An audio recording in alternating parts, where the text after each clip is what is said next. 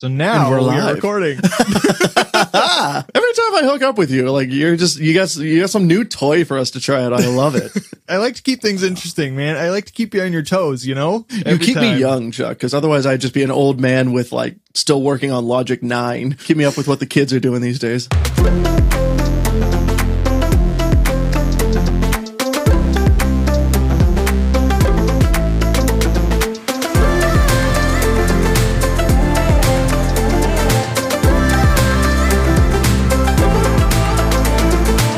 Malcolm Cottle, welcome back to the Anacreates podcast. It's nice to have you back on again. Hey, Chuck. Always great to be back. Looking forward to everything we're going to be talking about today. How are you doing? How are you doing this morning? I'm doing great, man. I got my coffee, nice big coffee because it's the morning, and I'm ready to chat some recording stuff. You know, I always love having you on the podcast because, I mean, frankly, you and I talk quite often. It's becoming a seemingly weekly occurrence at this point, and it's, you know, at some point it's like, you know what, we might as well record this and put it on the internet.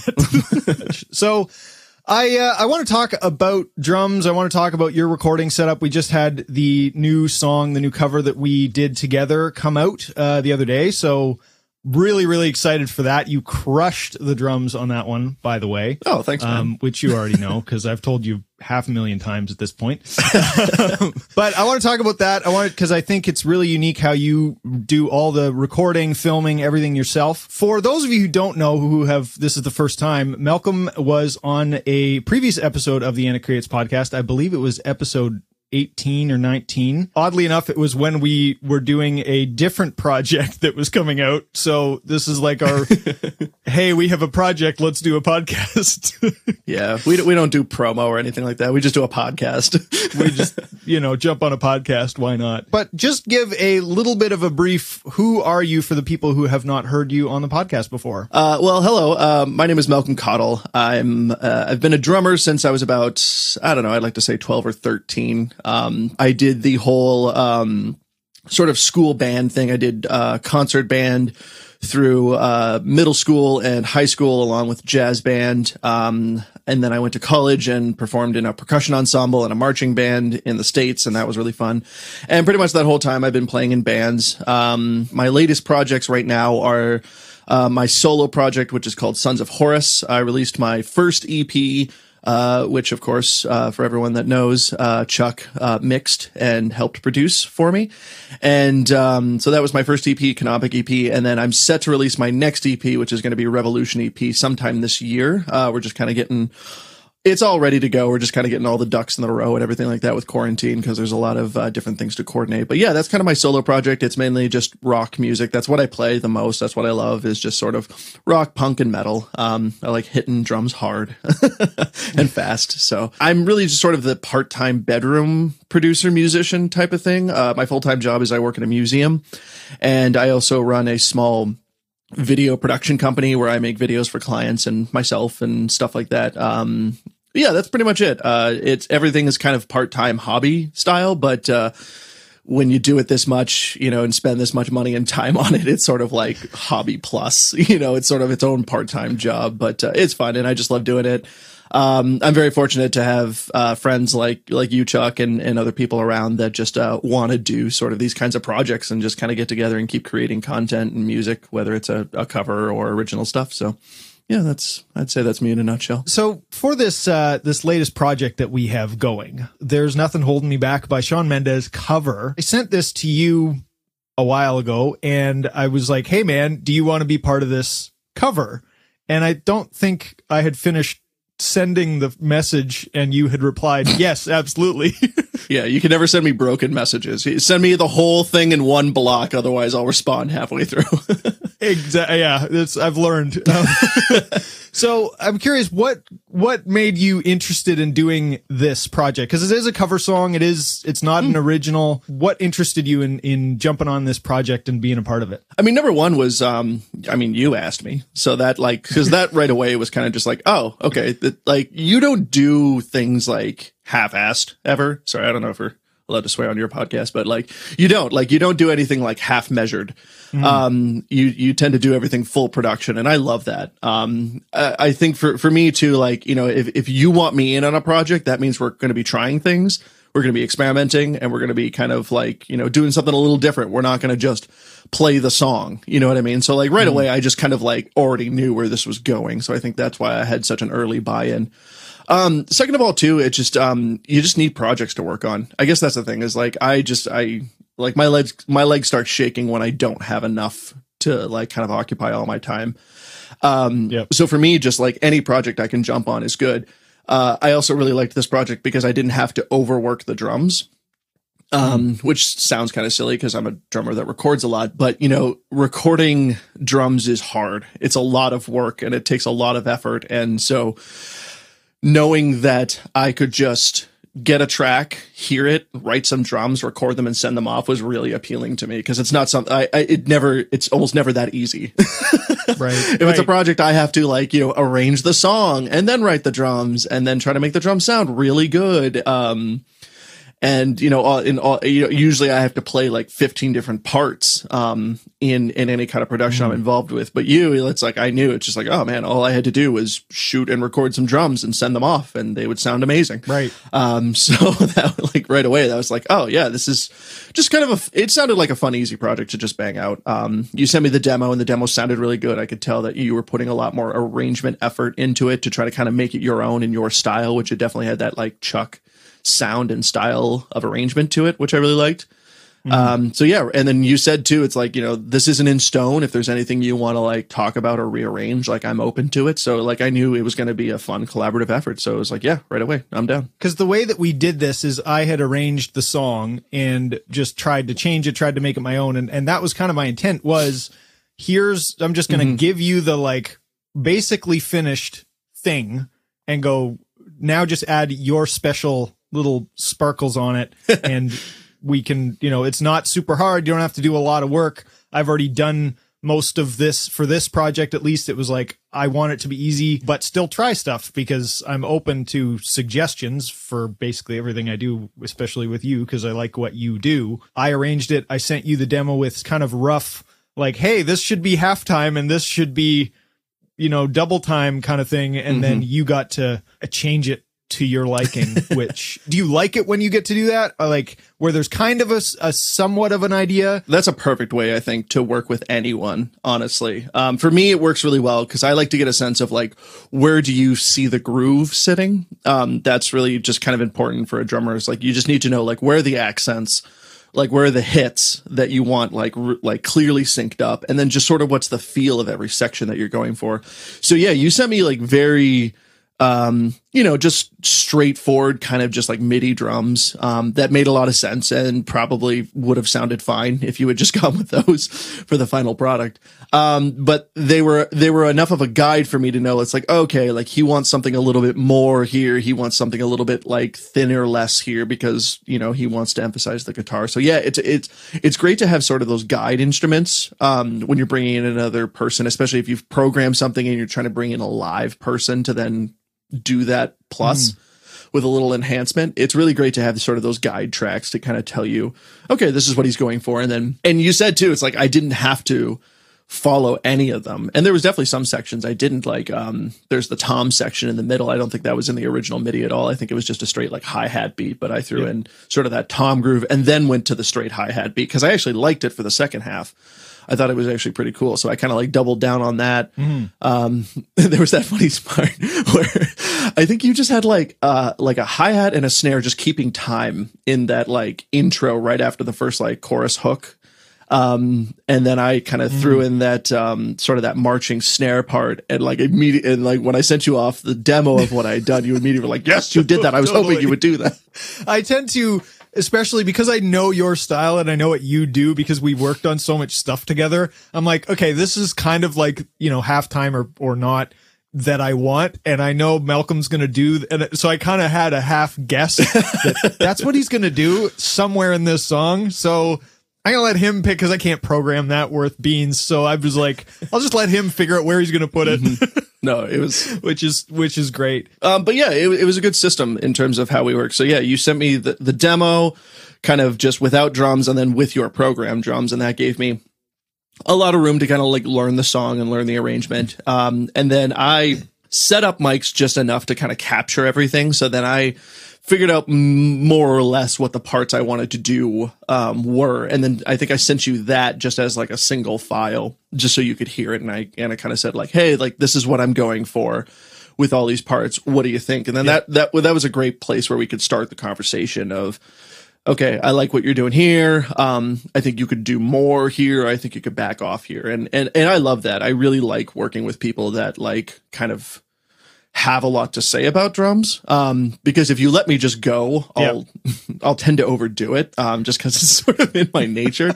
So I really like working with people that are willing to kind of say like, oh, pull it back here a little bit, or like, okay, go hard in this section, that kind of stuff. Cause I think drums are important. I think drums really make every song in every genre. It really holds down the arrangement and holds down the song. So I like talking about the drum parts and like really figuring out what is the right part for this section. Totally. And I feel that I was actually talking to somebody about this the other day. The drums are so important to the feel of each section, like you say. Like the guitar part could not change at all, and yet the drums can make that same part sound different in 10 different ways, depending on what you play and depending on how you grew underneath it. And I think that's so important and such a fun. That's why I write, when I do these arrangements, when I write originals or with like a cover like this, I write with programming drums. Like I program my basic drums as I'm doing the guitar parts because of that exact reason. Is like smart. It makes such a big difference to what's going to come out the other end. But I loved when we did back and forth, that first one that you sent me, that end beat with the, like right at the end on the last chorus, you had a beat with the hi-hat that kind of did like on the off beats with the hi-hat. Oh, and yeah. I loved that beat so much. That's why I extended the end of the song. And as soon as we got on that call, I'm like, I want more of that. Let's add more to the chorus. Like, let's change this. Yeah. And that's, it's not a complicated part, which is kind of the cool thing. Is like, you actually wrote the soca beat that was, it's like basically a soca for the chorus, like the boom, da, boom, da, boom, da, boom, da. And then basically I just took that and wanted to give it like kind of a little bit of release, because there's a lot of tension in the way that that's played. Like, it's the chorus, so there's a little bit of release of tension based on the pre-chorus, but I really feel like that beat kind of like builds energy and so a little bit of tension. So I wanted to kind of release that in the last part. And so I just basically moved it over to the hi-hat. And so the snare is only coming in on the 1, 2, 3, 4. And then the hi-hat is taking over sort of that soca feel, which kind of just opened it up a little bit. And then you were right. You wanted to open up even more and even release even more of that stress, which was really cool. So that's when we kind of came up with like the halftime kind of, double chorus, I guess you can call it, because you kind of bring back some of the lyrics too. And then, Yeah. And that was a good example too of just like, once you hear someone else kind of contribute their feel and ideas to something, it sparks new ideas too. And I think that's the cool thing about collaborating with others is like, you do everything, you send it off, you see what someone else does. And a lot of times it'll spark new ideas. It's like, oh, that riff you added, or this like feel you added to it, I like it. I want more of it, like let's double it or whatever. Or like, that makes me think, let's thematically add this in earlier. So it's like, it's coming out a couple times in the song as opposed to once, like just that kind of cool stuff that just happens when you collaborate with other musicians, Yeah. And I mean, to me, that's why you pull somebody else in. Honestly, it's like, I can program drums. And like you said, Yes, it probably would have been fine if I like even did a bit more to it, but getting those extra ideas from somebody else, some other set of ears, especially now that we can do it, like we're not even in the same country and we can still do this. So. No, how amazing is that, man? It's still blowing my mind that I can go downstairs into my basement, record some drums, send them off, come upstairs, do some arrangement, and like the fact that like this isn't our first kick at the like sort of international producing can too. Like this is like we've done two EPs together, we've done a bunch of like little projects. Like it is crazy that we have the resources to just do this at home and collaborate with people all over the world. And the fact that we're even doing this podcast remotely is crazy to me. Like we're using this like new platform to just like, record this podcast, and it's actually going to sound like a podcast. Like we were in the same like studio booth together. Like it's just insane. The possibilities are endless. Every time we try something new, every time something else comes in, it's like, wow, we can do this. Yeah. Although I will say I am very much looking forward to the day when we can get back in the same room again and record some more drums. That's in true. The same room. I'm looking forward to that too. Yeah. That's going to be good. Pound a bunch of energy drinks and try to make drums sound really good. I had another question for you based on this, because we've done, and I know you've done a bunch of projects like this, and we've done a bunch of projects where you program the drums. You're a drummer, so you have the drum beats, you have the parts, but you still program them. Like you said, recording drums can be a hassle sometimes. But why was it that you decided to actually set up mics and record real drums for this project and not just program them? And they would have sounded great. It's a rock song that you don't need necessarily, like there's samples in there. There's like, that's what we do. So why was it that you actually decided, you know what, I'm going to go through the effort and I'm going to record real drums? Yeah, that's actually a really solid, worthwhile question. I think to just address your voice point, I conduct a lot of MIDI drums nowadays. I program a lot of drums for a lot of different projects, simply because I think it's just it's the state of age we're in.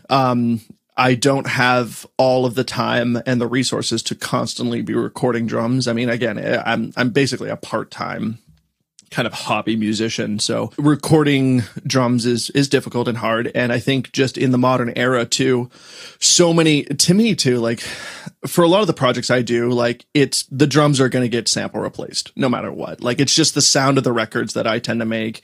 And the sound that I'm trying to fit my recordings into is that sample replaced, sample heavy drum. So to me, it's sort of a cost benefit analysis a lot of times, where why would I spend all of the time and the money and the effort to record these drums just to sample replace them anyway? And then also too, and then someone else is usually sample replacing the drums, and I don't trust everyone to sample with integrity, I would almost say. I don't know.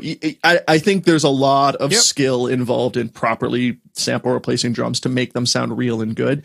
And I can definitely pick out records where I think the sampling was done terribly. And, you just never know what, someone else's samples are going to sound like. Like I hate a lot of snares out there because they don't sound like snares to me. I like it to sound like the actual drum. And a lot of them just sound like sort of like 2x4s being slapped together with a bunch of reverb. I don't know. I'm getting on a tangent here. That's the sample. It's called the 2x4 together. It's a sample we put in there often. There you go. Yeah. So in any case, for me, for records, when I'm doing like EPs or albums, like I've kind of been doing a lot more programming of drums. For me, that's okay, because albums for me are kind of in just sort of a different area of what I'm trying to do. With a record, I'm really interested in sort of the arrangement, how everything kind of comes together and what you wrote and how it all sort of comes together into a full song. That's really what I'm interested in there. With YouTube, I think there's a need and an interest for seeing what people can actually do. And so I watch a lot of, drummers on YouTube, and I have a lot more respect for the drummers on YouTube that use real drum sounds and everything like that, and actually record drums versus, over sample replacing or just doing MIDI drums.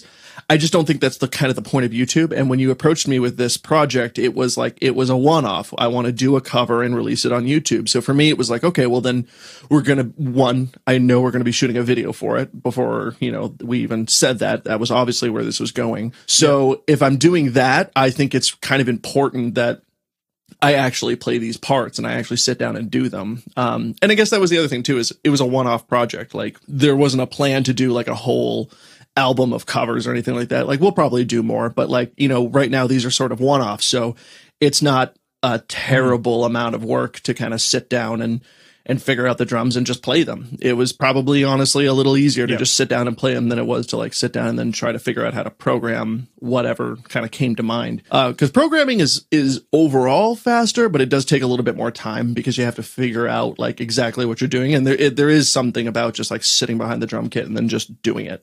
What's your thought on, because a lot of people, I think at home, they either can't record real drums, they don't have the space, they're in an apartment, whatever the fact may be. Sure, yeah. What's your take on using like an E-kit and playing in the parts and actually playing it, but using something like, Drumforge or Steven Slate or any of these samplers who replace that sound with honestly good sounding samples, but they've actually played it in. So it has some of that life to it.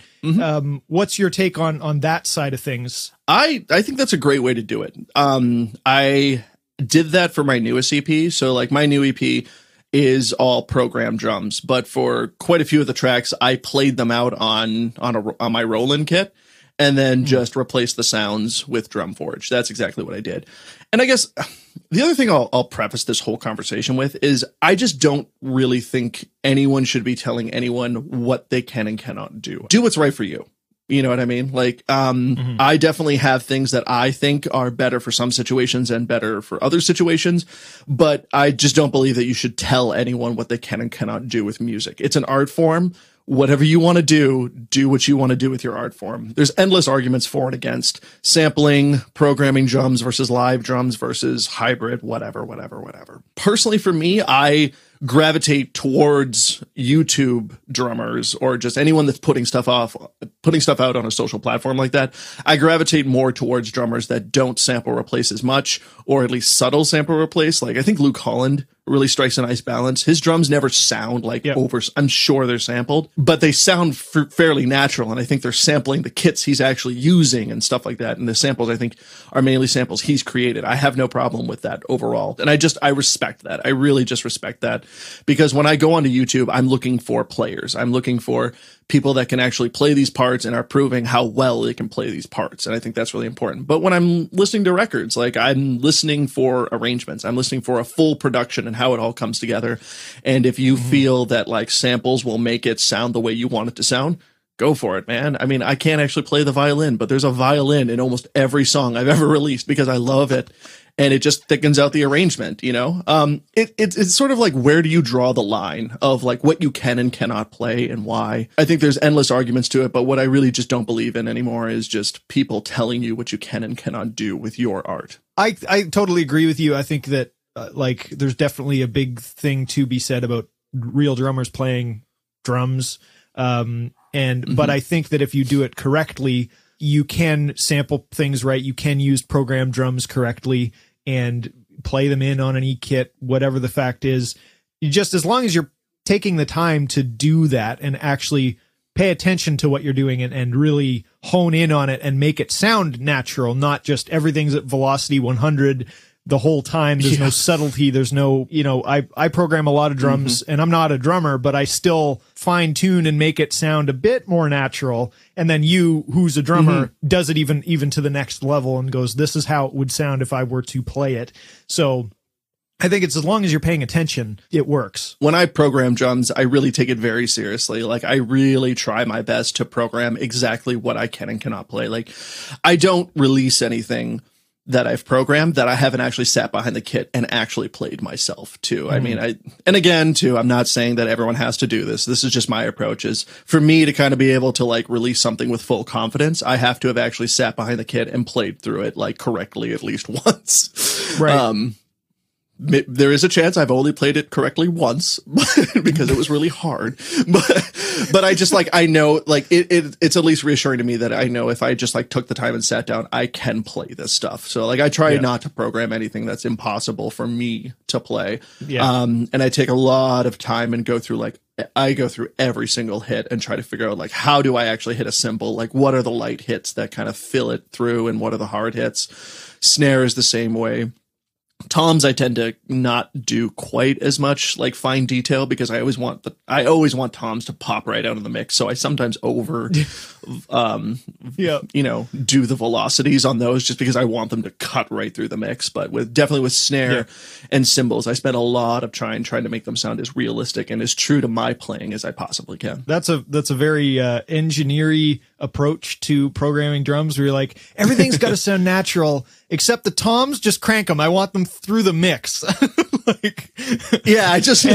When I go, I just want to hear it, no doubt. Yeah. So the interesting thing is that you record your real drums yourself, and I'm curious about, for like a project like this, like you did the filming or the recording yourself, and just kind of tell us a little bit about how you recorded it, how you physically do it. Do you put the computer beside you? Do you have to run around? Do you have a remote? How does that work for you to actually physically record yourself? Sure. Yeah. It's definitely a process like anything. So my main, if you will, like my main like production room is the room I'm in right now, which is just a spare room in my house, where I have like my iMac and all my good stuff. And then all of my drums and everything are down in the basement. So, cause that's the only place I can drum and not get the neighbors calling the cops on a daily basis. If you want to hear what that sounds like, go check out my Canopic EP and check out the last track, and you'll hear what it sounds like when someone calls amazing. about drums. Go check it out. Little Absolutely plug there. Phenomenal. Yeah. So I have my drums in the basement. And I've done, it's a terrible basement because it's like sort of semi unfinished. Like there's a floor, but like all the walls are concrete and the ceiling's completely exposed. So it's just like wires and piping and like wooden beams. So I've done a lot of work to try to sound treat it as best I can. Right now, basically what I have is my drums are in a corner and then sort of surrounded by like almost like a band shell of just black, king size bed sheets. So I kind of did that to kind of insulate the sound a little bit. And that also, and I always have to kind of consider audio quality and video shooting, because like I know I'm going to be doing both a lot. So I have to kind of balance the two. So I've done a little bit of treatment down there, but yeah, basically the drums are there, and then my recording rig is down there, and I just record all the drums onto a laptop basically. So I just have my laptop down there, and I use my laptop basically just to get them into a Samsung SSD, which I use the T5s because they're really fast and just phenomenal. Yep. So my rig currently includes a Focusrite Liquid Sapphire 56, which is now a little bit out of date. So I'm probably going to have to update pretty soon because Focusrite isn't supporting the mix control anymore. That's the interface I've used for a few years now, and it's been really great. I really like it a lot. Just very clean preamps. And the best part about it is it includes two ADAT ins. So I can actually, so I get 8 preamps off the Liquid Sapphire, and then I can run in 16 more individual preamps, so I can get a total of 32, which if you're recording drums, you need at least 16, let's be honest. So, and I do like to record kind of like larger groups too. So I was looking for is like trying to just maximize the amount of preamp inputs that I could have. So right now for this session, I ran a Focusrite Octo Pre Dynamic into the Liquid Sapphire. So that's what gave me my 16 channels. And I have that just on a little swivel desk, basically. So that's all in like a gear rack box kind of thing. And then my laptop just goes on top of that. So I set that up, and then I just run all the mics into the back, from the kit. And then that is not quite like right beside me because I don't have enough room to have it right beside me. I used to, and then I changed the setup for better video. So I have to move it a little away. And basically the hardest part of the whole process is just gain staging by yourself. Gain staging drums by yourself is a real pain in the butt because it's a lot of sit down, hit the snare as hard as you can while like looking at the channel that has your snares on it, and then just trying to see if you see the little red red light come on, and you're like, okay, yep, that's it. And then you get up and you go over and you turn it down a little bit, and then you come back and you hit the snare again and you go, yep, and then you're trying to see how many little red lights come up, because it's always the snare, because your snare is going to peak your overheads, your snare is going to peak your snares, it's probably going to peak your rack tom, your room mic. So it's like, it's a lot of get up and sit down, get up and sit down. And it takes a lot of patience. Sometimes I kind of try to stand in the middle and hit the snare and then have my hand on a dial to turn it. And I found I never gain stage correctly when I do that. I have to like sit down, take a breath, crack the snare, look, and then kind of, so yeah, it's a lot of back and forth. You got to play the snare like you think you're going to play the snare in the song. Exactly. Not half-assed off to the 100%. Yeah. And what I do, and one trick I do use is I always crack the snare with my right hand as opposed to my left, even though I'll play it predominantly with my left hand. If I ever hit an accent with my right, that's going to be probably the loudest thing I'm going to play. So that's one thing I try to do is I hit it with the right hand, because then I know if I have it gain stage correctly for a solid like rim shot with my right hand, I know there's not going to be any peaking after that. Right. So it's a lot of back and forth. The DAW I use is Logic Pro X. So the great thing about Logic is it has a companion app that can go on an iPad that's a surface control for Logic. So I got that, and that was a bit of a game changer, I'm not going to lie. Right. So I'll go to the laptop, I'll set up the whole session, like make sure everything is wired correctly and everything's going to the right thing, and then kind of just get the whole session organized. And then I just pull up the app on the iPad, and then I just sit that on I have an extra drum stool right beside me, and then that's what I use to start recording the session and, just get everything armed and everything like that. So that's been a huge help. if you're recording drums by yourself, find little things like this to do that really just make it so that once you can finally sit down, you stay seated. Yeah, totally. But it's great because I can control all of Logic just through this app, and I can I can still see my laptop too, so I can just visually check that like the app is coordinating with my computer. So that's really great. And then it's just sitting down and doing it. Generally speaking, I like to do about 5 takes of drums for anything I'm doing. I find that seems to be the sweet spot for me. If I do much more than 5, something else is wrong. Usually around like, it's funny too. So your first take is always your worst take because you're kind of just getting settled and you got like a lot of adrenaline because you're right about ready to go and you mess up all the things and you go, oh no, what have I done? I'm not ready. And then your second take is always, for me, my second and my second to last take are always my best takes. Those are usually the 2 that I comp the most. Okay. First take's always trash. Second take is good because you're settled in. Third and fourth take, you're usually kind of overthinking the couple of things that you might have kind of screwed up a little bit. And so you're kind of like thinking too hard about those. And then the second to last take is always my final best take usually. Cause I'm like, okay, that was it. I nailed it. And then I'll always do one more for insurance. Right. Always have that insurance take. And for drums too, I always like tracking beginning to end. That's always how I've done it, is always just track beginning to end. I usually only punch in like the occasional fill. If I really just feel at the end that I just never quite got the fill like right on, then I'll punch in like a specific fill. But other than that, it's always beginning to end. I don't really like to piece it together. I don't feel it very well when I do that. So yeah, I find usually about 5 takes is sort of the sweet spot. That's usually, if I can't get it in 5 takes, then something else is going on. Either I need to like work out a part or I'm just like feeling off that day and I need to just like leave the session and maybe come back. Yeah. I find too, I think you're 100% right. You need to like take a break and come back. And if you're not feeling it, that's fine. But typically if you're going past 5 or, you know, whatever number it is for you, you know, there's something else that you should probably like take a break. You're overthinking it. That's when you really start overthinking it. And you might nail one part, but everything is going to get worse slowly. Like it goes downhill quick. So take a break, take 20 minutes, take an hour, take 2 hours, come back the next day, whatever it is. 100%. I think very, very important. So do you record these 5 takes? How do you approach comping or putting stuff together after you've recorded it? Sure. Yeah. So, there's also a notes feature that's in Logic that I try to utilize a lot while I'm tracking. So I'll usually have that up and I'll be adding notes about every take as I go through. So like take 1, I'll usually give like an overall note of like fine, good, amazing, the one. Right. And then I'll add other little notes like, oh, messed up pre-chorus fill or, hesitated on this or that, just so I have those kind of notes. So it speeds up the comping process. Then I kind of just look at the 5 takes and go, okay, which one was the good one? Because the more I could stick with one take, the better. I would like to just stick with one take, especially with drums, just because you have cymbals just sort of like waving at different, you know, frequencies and lengths. So like, you know, sometimes that can get complicated. You know, if I didn't hit the cymbal as hard in take 1, but I'm trying to comp into take 4, you know, then you get that, you know, just those little things. So the more I can use one take, the better. And then I just go through the song drums only. Like I'll cut the track out and just like really listen to the drums and the click track, just see what was on, what was off, what felt good and what felt like I was really riding the beat on in kind of the right feel. And then once I have a full comp done, then I save as the session and I keep that. And then in the new session, then I will flatten all of that comp so it's all flattened out.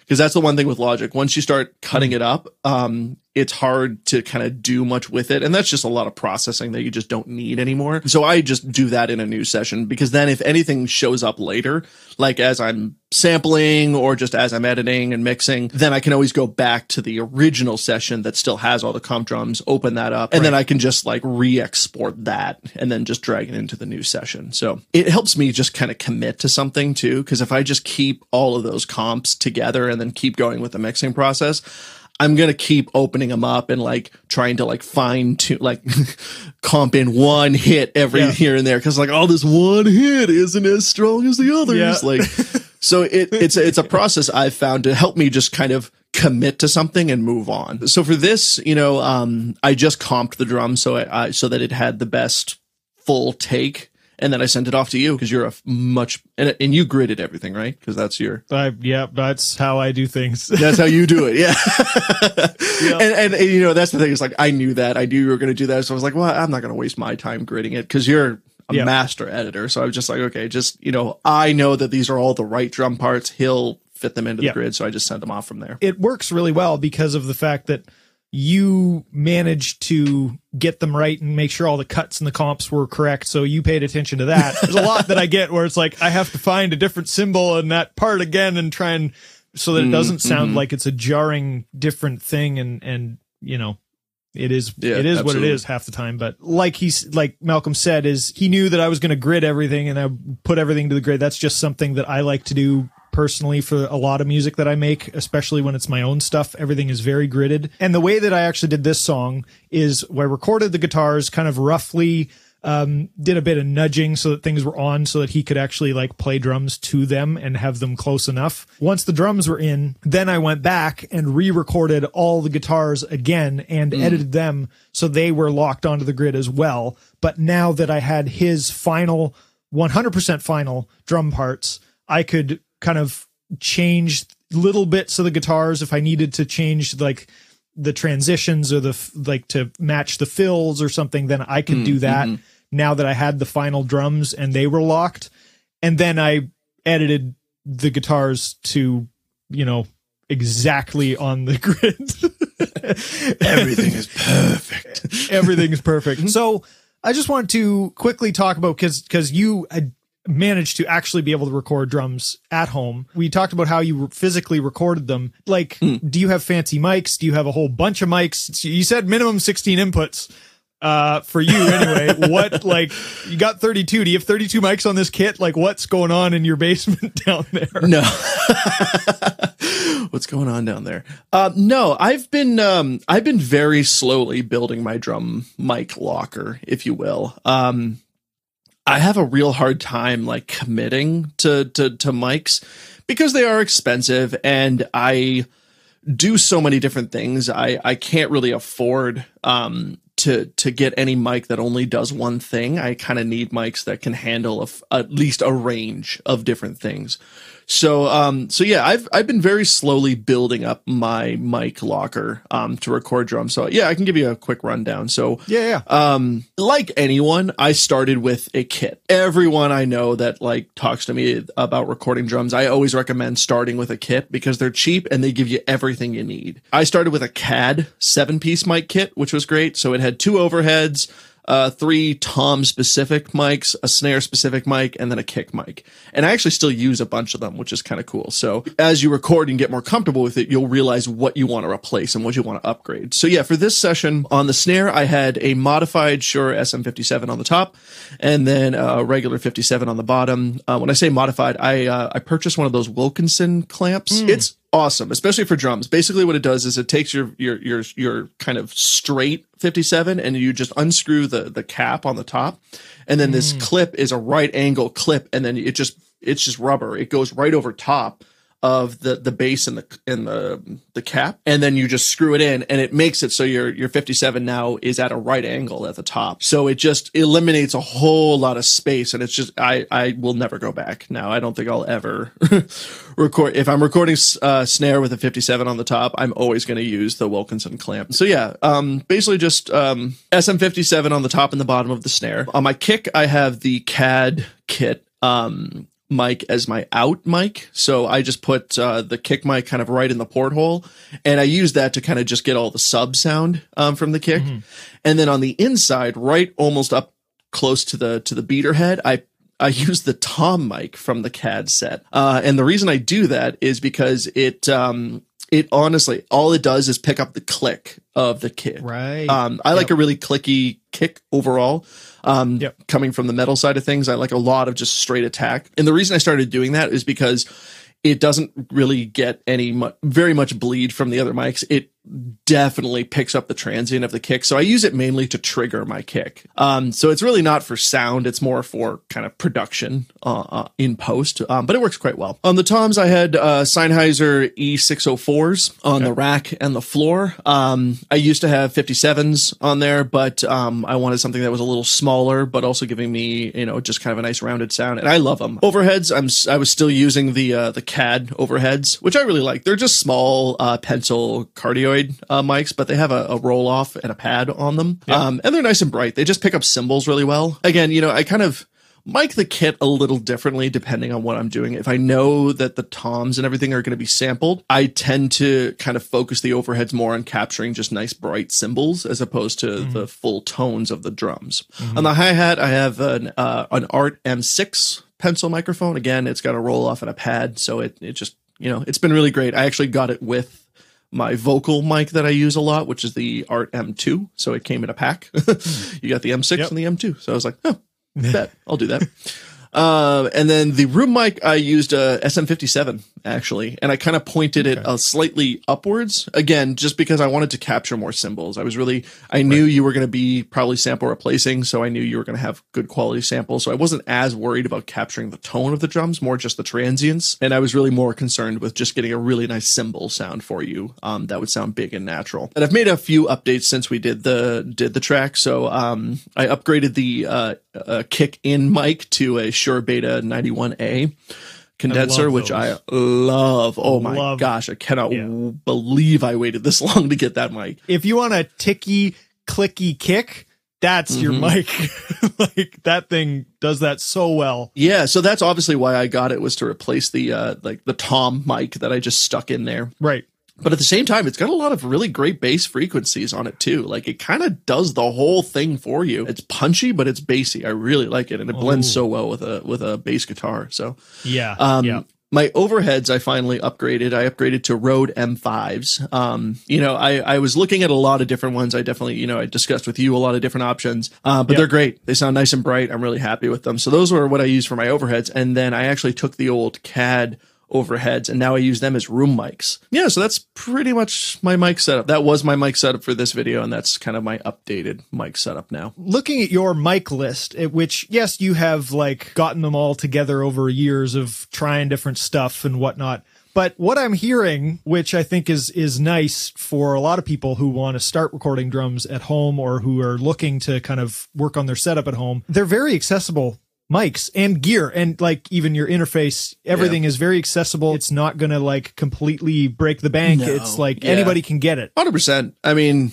I couldn't get it all at once. And even then, even if you did get it all, I mean, honestly, if you looked at my whole rig for recording drums, you just did like the main interface, the Octo pre-dynamic, and then these mics, I think you're looking at under $1,000. Again, I started off with the CAD mic, 7 mic kit. I think that kit is $200.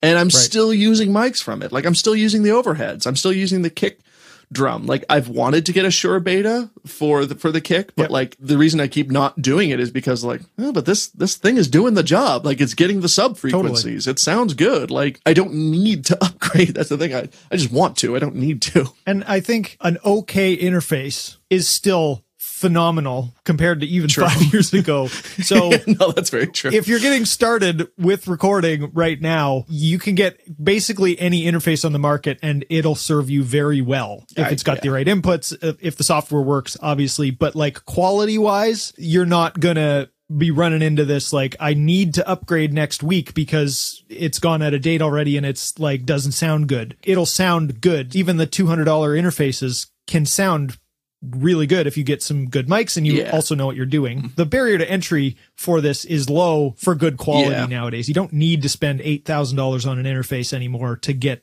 good quality. You can get good quality with accessible stuff. As you've literally just said with this, with your mics, your interface, none of it's overly expensive. It's all fairly consumer that you can get it. It's accessible. It's not like vintage stuff that you can't find, but yet I mean, listen to the track. It sounds great because you know how to use it. You can play it well and it works. And that's, I think, really, really important to, for people getting started nowadays. You can get started for very simple. Full transparency too. I mean, recording drums is more expensive than recording anything else. I mean, for a guitarist, my God, it's easy. If you want to record drums, it just takes a lot of learning and a lot of time and a lot of commitment. And the trick is to just not get discouraged. Just keep trying. You know, it's not going to sound great the first time.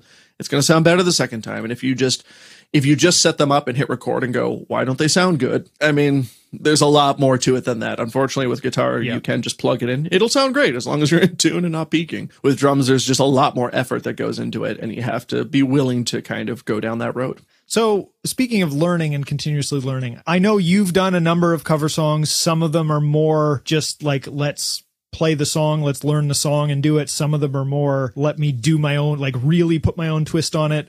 Obviously, this one is like very, let's completely change most of it, but keep the vocal melodies kind of the same.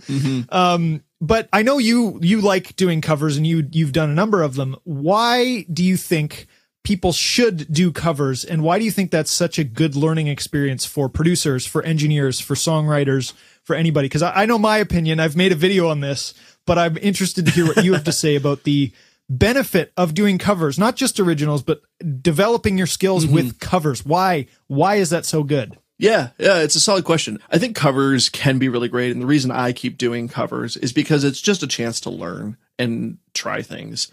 I really don't take my covers all that seriously. Like it's not something I invest a lot of time into. Like I pretty much do it and I post it and then I kind of forget about it. Like I don't even like post them multiple times on my social media or anything like that. It's kind of like I put it out there and I sort of just move on, because for me, it's just practicing. That's why I do covers, is it gives me a tangible goal, a tangible project to accomplish that gives me practice. I started doing them because I wanted to practice videography and drum recording. That was it. It gave me a tangible thing to do, to set up the drums, set up the mics, record, and shoot video. And I'm just kind of that way. I struggle to just experiment for the sake of experimentation.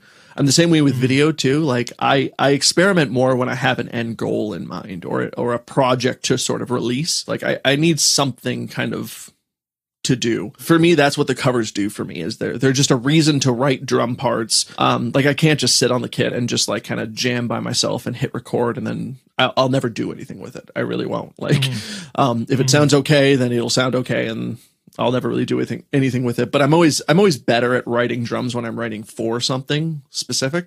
So picking a pop song and then just remixing drums for it is a purpose for me to do something with it, and a reason to set up the mics, hit record, and then share, like, hey, look at this thing I did. There's some pride and there's some ego attached to it as well, obviously. But for me, that's the big benefit of doing a cover, is it just gives you a tangible project to accomplish. The reason why I like doing covers like something like this isn't just to learn it and turn it around, and like that doesn't matter to me. I think covers are really a good idea for engineers and for creators to take and not just do it to do it, but to do it to learn it. Because the reason the song is so big is because the structure was right, or the lyrics are right, or the melodies are right. Doing a cover of it to learn it, and to really, because when you try and learn it and recreate it, you get so much more in depth than just listening to it and studying it. You actually now have to go, oh, I see what they did, like why this works.